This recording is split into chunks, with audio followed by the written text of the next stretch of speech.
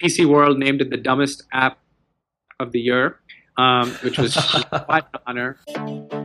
Do you want to impact the world and still turn a profit? Then you're in the right place. Welcome to Growth Everywhere. This is the show where you'll find real conversations with real entrepreneurs. They'll share everything from their biggest struggle to the exact strategies they use on a daily basis. So if you're ready for a value-packed interview, listen on. Here's your host, Eric Siu.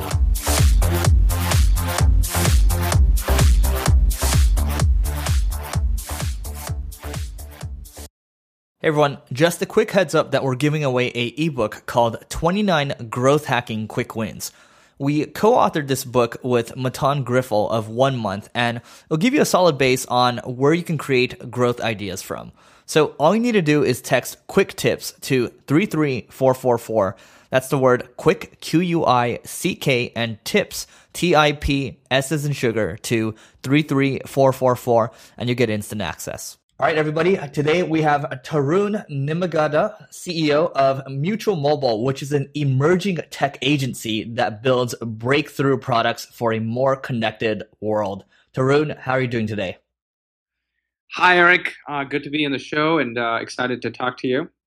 Yeah, very excited as well. Thanks for being here. So I guess, at a very high level, let's talk about a little bit about your background and let's go into the company and then go from there. Awesome. I'm a co-founder and now the CEO of Mutual Mobile, and it's a company we started 6 years ago with my fellow co-founders who are ex-University of Texas, Texas alumni, and 10 years ago we'd sort of all met in college right as we all moved to Austin from various places, me from India and other folks from Houston, etc.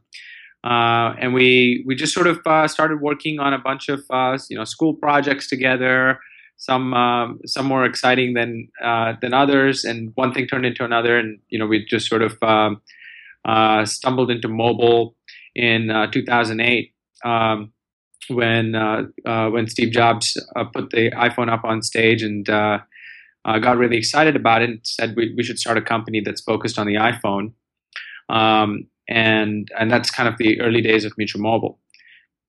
Got it. Okay. Interesting. So, let's talk a little more about your work, because I'm not sure people really understand what an emerging tech agency, what that really entails. Can you talk about some of the work that you've done? I've seen some cool stuff on your site.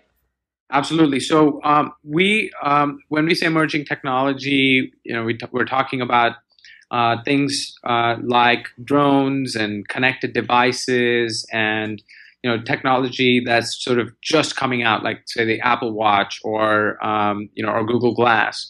What we do here is we sort of we're just a lot of curious tinkerers, and we go buy all the new technology that's out there and work with companies that are putting new stuff out, whether it's from beacons to drones to to what have you, and we just start playing with it and trying to figure out what can we do with this. And then inspiration strikes, or we have some idea on how this technology could impact an industry. And we then will call up a company that's in that industry and say, hey, what if we work together on taking this emerging technology and combining it with your business? Now, one of the best examples of this is, we have an employee here at the office that suffers from insomnia. And we were playing with a lot of Bluetooth sensors and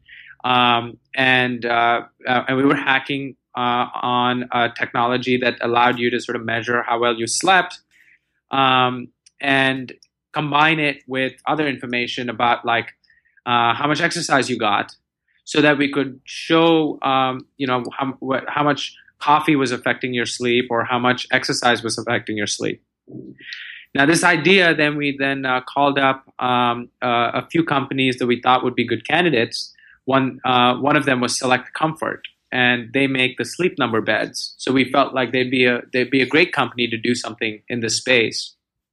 And fast forward a few months later, we started working with Select Comfort to build mobile applications that talk to their bed And recently, earlier this year, the Sleep Number bed for kids won a CES Design Award, and it helps parents understand how well their kids are sleeping.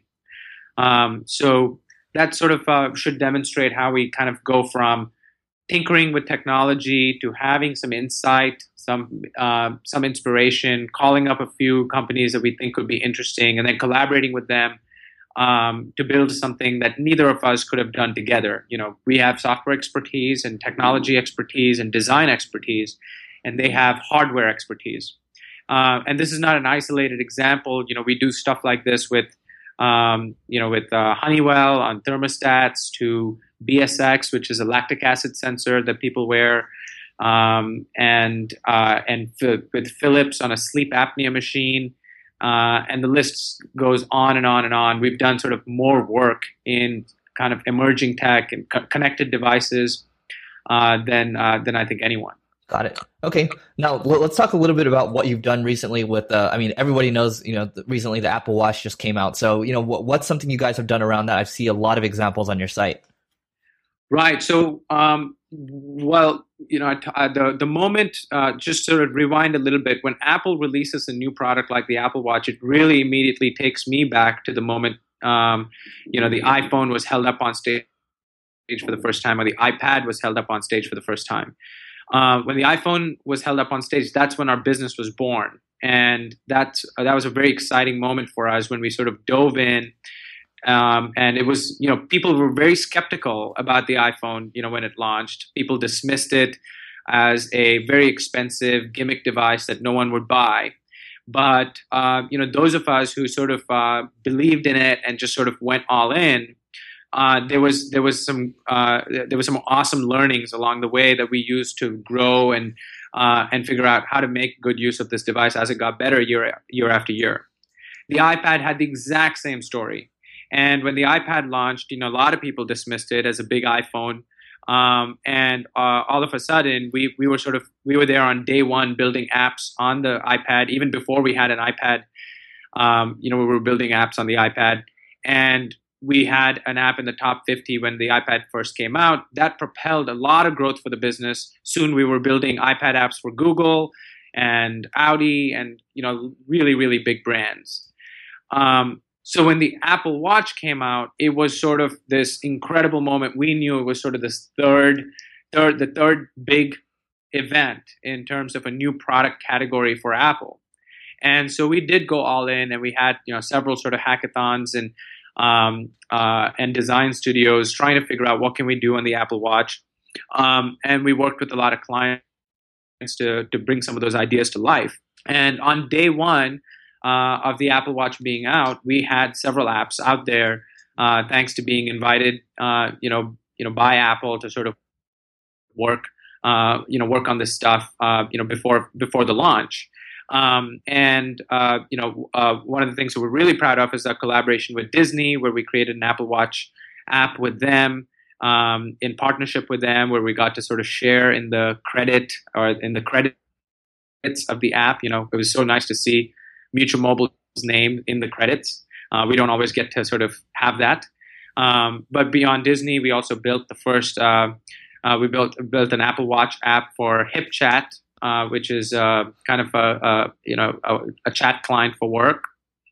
And we built other Apple Watch apps as well. And so we're up to like maybe 5 or 6 big Apple Watch apps now. Now Apple Watch is already in watchOS 2, and we're starting to take advantage of that. Got it. Okay, that's super awesome, man. And what do revenues and number of customers look like today for you guys? So revenues are between $30 and $40 million, and we have we're pretty selective in terms of the clients we work with. It's a small group, so it's only about 15 companies that we work with at any given time. Got it. Okay. And walk me through, when you guys first started out, you guys are, nobody really knows who you are, but it seems like you guys just keep building great stuff. So how did you go about acquiring your first, let's just say, 10 big clients? Yeah, great question. I think, the first few customers were not glamorous at all. And in fact, we sort of have almost like a wall of shame of our first initial apps that we sort of built. Because if you remember, in the early days of the iPhone, companies were so skeptical of the iPhone. They weren't, like, large brands and large companies weren't building apps for it. So many of our initial customers were, really sort of small businesses or entrepreneurs that wanted to, like, get something going, and some of them were, were funny, or they were just sort of entertainment. They were almost like, little toys. So no sort of big names that you would have heard about, but let me give you sort of an example of one of the really funny ones that we built early on, and this was just by ourselves. And we built an app called Hang Time that allowed you to throw your iPhone up in the air, and it would use the accelerometer to measure how long your iPhone was in free fall. And what was really surprised us is once we put in a leaderboard, the app literally took off. And people started throwing their iPhone in the air like crazy. All these stats started coming in. And then we started to see a bunch of throws happening in the middle of a field in Iowa or somewhere. And we're like, why do we have these users all the way over there? Turns out people were skydiving, with their iPhones to set, the record for Hang Time. Huh. PC World named it the dumbest app of the year, which was quite an honor. But it was so. I mean, all this just goes to say, the first 10 were just not glamorous in sort of the more traditional way. They were just sort of funny and really kind of great ways to build experience with the technology and the marketing, and how do you get the word out about your app and stuff like that. What's more exciting is, I guess, is when we started to get our first serious corporate customers, and we were the only one they could call because we were the only one that was out there doing this stuff. Got it. Okay. Now, getting your first corporate customer, I mean, did you, was it your sales team being proactive about reaching out to them? Did they find you? Like, how did that happen exactly? Yeah, it was kind of a funny story. I mean, I think our first corporate customer was a company called Prime Mobile that was when we started working with them. They were 50 people, and they went out and they tried to do some research, looking for companies that back then did iPhone app development. And they went out and looked, and multiple people in the company looked, and everyone sort of came back and unanimously said, well, this seems like the only company out there that's like actually doing this stuff and has links to their apps that they've built that seem pretty good. So, we should work with them. And they did, and they did not know it, but they were our biggest client. Obviously we weren't going to tell them that. What was amazing though is that we did do an amazing job. We took the promises we made very seriously, and partly because we did a good job, the company did very well, and over the 5 years, as we grew the company from just 3 of us to 300 of us, this company grew from 50 people to 500, and continued to be among our largest customers for 5 years. Wow. Before they got acquired for hundreds of millions of dollars. And there are many more stories like that, but that was the first one. Okay. Got it. So it just sounds like, I mean, the trend, what I'm hearing is that you guys continue to build really cool stuff. I mean, in the beginning, you might have wanted the dumbest app, but any press is good press, right? And then you continue to just, churn along and stay consistent with quality, and then all the great clients started coming in. Is that kind of what happened? That's right. Yeah, I think just like a kind of a flywheel effect. Early traction, any traction, meant a lot, and then you use that to kind of get the first customer. And I think one of the very important things that we did is we were not focused on profit. We were focused on quality, and even if the customer didn't have quite the budget, we knew that we weren't going to win the next customer unless we could show our work and be proud of it. And so we would invest out of our own pockets to make sure that the app was something we could be really proud of. And I think that paid off in good customer references and good case studies that then led us to build on that flywheel effect until we started to gain some real momentum. Makes total sense. Impressive. So in terms of, I mean, you guys are an emerging tech agency, right? So you guys have to continue to, be on the forefront of everything. So the question that I have is, how do you continue to develop key competencies that you don't have, and sometimes you don't know that you don't have? Great question. I mean, it's I think so much of the emerging technologies is there is a lot of noise, with with the signal, and I think it's so easy sometimes to become pessimistic and say, oh yeah, that technology, augmented like virtual reality or whatever is not quite there, it's not quite ready. Drones aren't quite ready. Then it's just there's they don't have the battery life. It's very easy to be skeptical of new technology, and if and we find ourselves falling into that trap sometimes. But then when you look at a kid and you look at the enthusiasm a kid would show when they see a flower or walking down the street, it is just an incredible thing, and it's that ability to sort of stay incredibly curious and hungry and interested in something new and not pessimistic.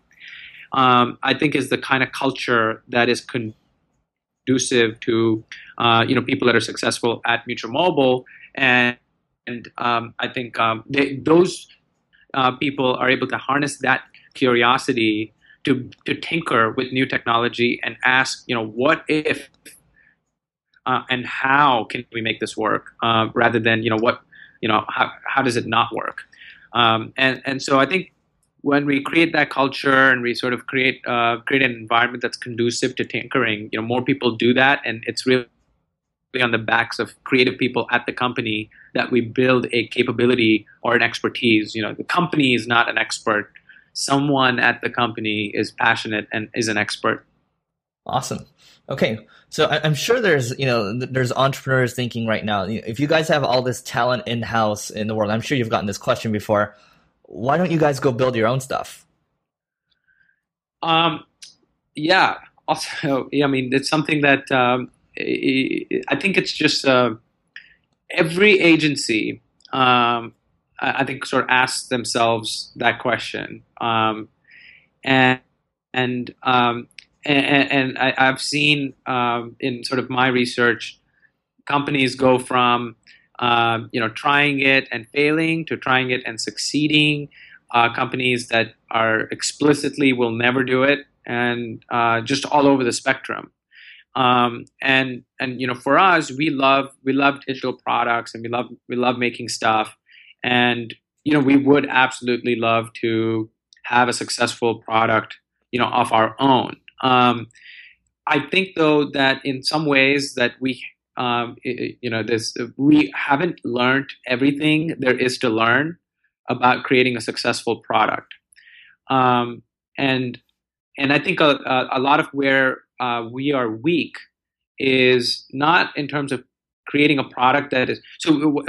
Before I tell you where we're weak, I'll tell you where we're strong. What we're really strong at is creating a product that people kind of really love to use and is very engaging to people. Where we suck is creating products that are marketable and are well marketed. And it's I think it's the standard technologist curse, right? You think you build a great product and people will just come and use it, and it's not the case. And that's sort of we think about it as like our right hand, the muscles in our right hand are all the muscles of a builder, how to design and create and improve a digital product. But the left hand is marketing, and marketing is the weak hand, and building the product is the strong hand. And we just want to sort of we feel like we're in that stage of trying to strengthen our left hand, and once we do, once it gets strong enough, we feel like we can lift a pretty heavy weight. For now, we're lifting some small weights. We just released a product called Beam in the actually it's an App Store review right now, but it's an app that lets you control all your HomeKit devices, with sort of one single app rather than having to use different apps. So that's, kind of one product. We've tried many in the past that have failed. But we sort of feel like, if we just keep working out, our time will come. Makes total sense. I think it makes total sense. And thank you for that. Do you, I want to switch gears for a second. Can you tell us about one time where you faced one big struggle while growing your business? Oh, absolutely. I mean, the most vivid probably is the struggle over capital, and we were sort of explicitly anti raising money, and part of that, the bootstrap approach, meant that the only source of funding was our customers. Now a lot of bootstrap companies are okay with growing slowly. Now we knew that what we wanted was to either grow quickly and grow to a sizable company, sizable organization. It was not about creating a company that had 10,000 people, but we needed to be of substantial scale. We felt like before we could feel happy that we were getting the opportunity to work on really tough problems. And the fact of the matter is, you could be a really cool 5-10 person company, but you're not going to get asked to work on some of the some of the enough really cool big problems. Mm. And so this combination of being bootstrapped and wanting to grow led to a very nerve-wracking time in the business where we were sort of using every last dollar, to hire someone that would then help us win more business. That would then go back to hiring more people, and it was this constant flywheel effect. Our bank account was essentially almost always at zero, right? And so we were just sort of optimizing fully for growth. And every once in a while, and there was one very vivid moment where a startup that we were working with that had racked up a bill of $250,000. They'd paid $250,000 and they had $250,000 left to pay, declared bankruptcy and said, "We're not going to be able to pay that $250,000 we owe you." Wow.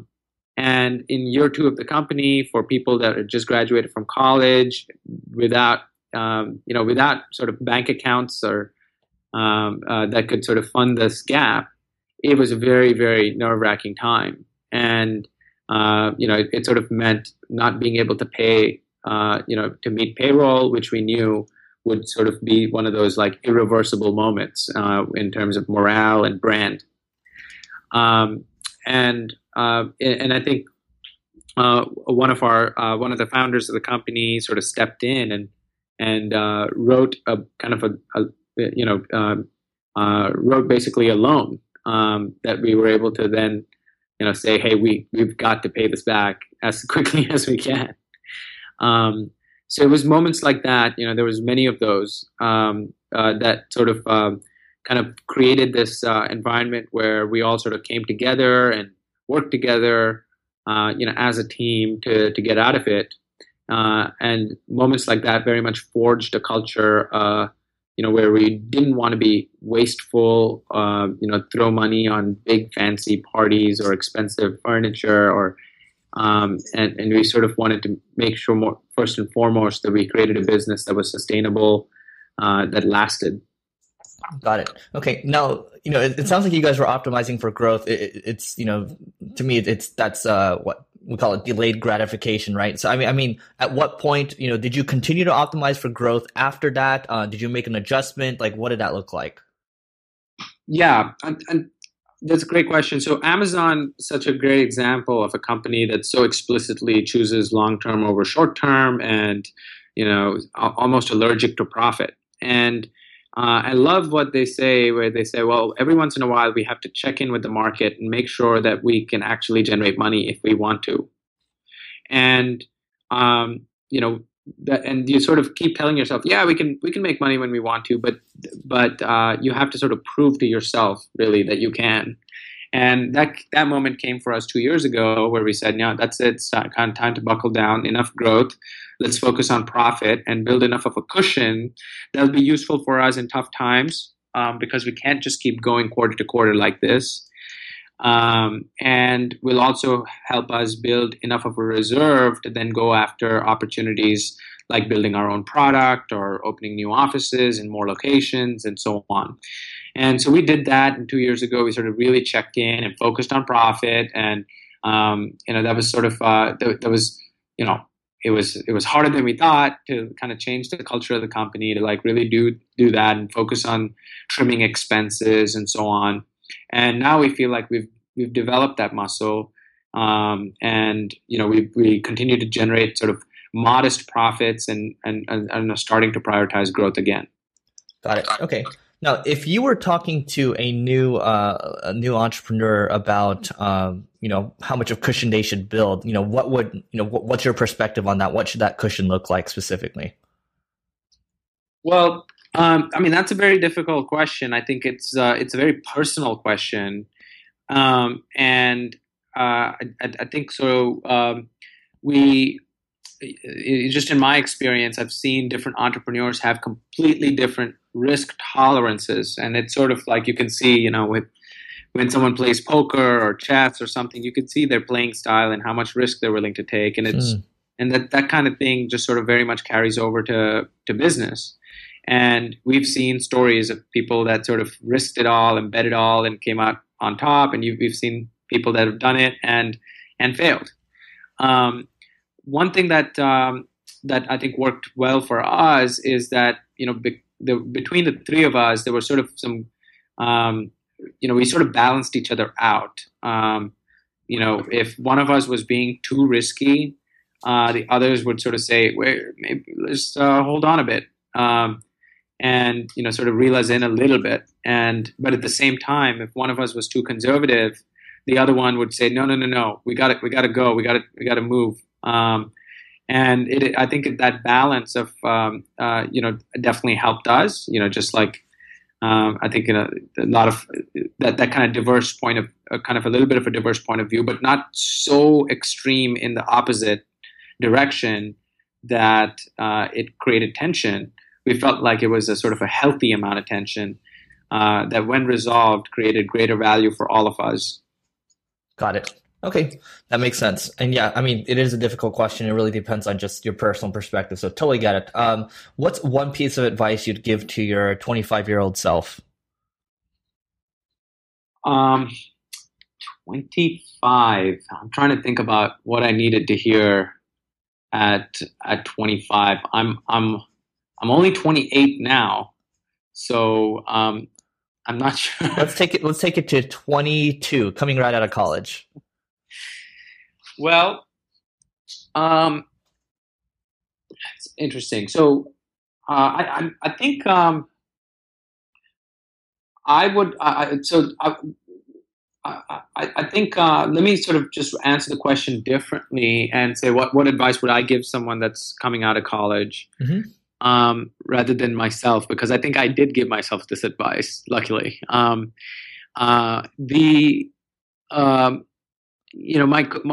co-founder Mickey and I, when we got out of college, we had a choice to make, like many entrepreneurs do, which is to either get a job or start a company.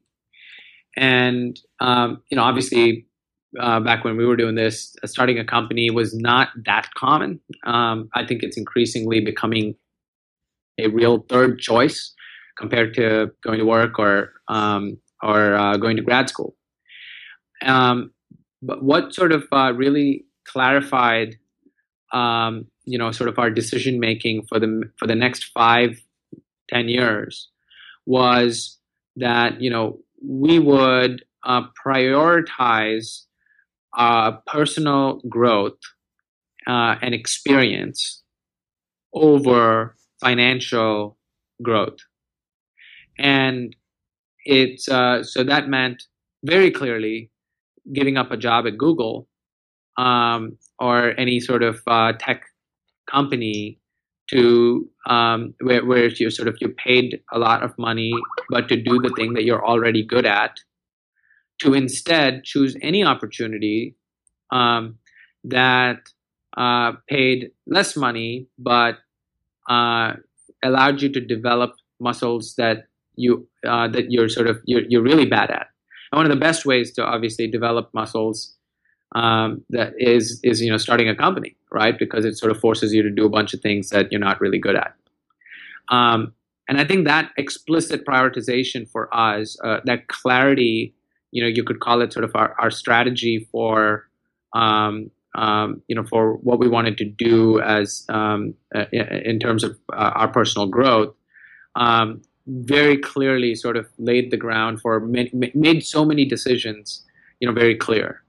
And it allowed us to do things like invest every last dollar back into the business without worrying about taking money out of the company or taking salaries and getting houses or cars or anything like that, right? And still today I don't own a car. It's just one of those things that sort of it's not in my DNA now anymore because of that strategy to like desire expensive things. It is to like desire growth and experience, and that kind of prioritization can be very clarifying. Now you could be the reverse. You could say, I just really like fancy things, and you could optimize for that. But that clarity of purpose, I think, is super helpful. And personally, my advice to anyone that's sort of similar to me or is focus on the growth, focus on your experiences more than your short-term financial reward. Growth is happiness, right? Yeah. Right. Okay. How do you structure your day? I have I go through very different structures. I think my current structure is I wake up early. My apartment is right next to the trail, so I go for a run. My parents are in town. My dad taught me to play chess, so I play a game of chess with him. And I come into work. I work through my backlog of items from yesterday. Make a plan of the things that I really need to get done that day to hold myself accountable.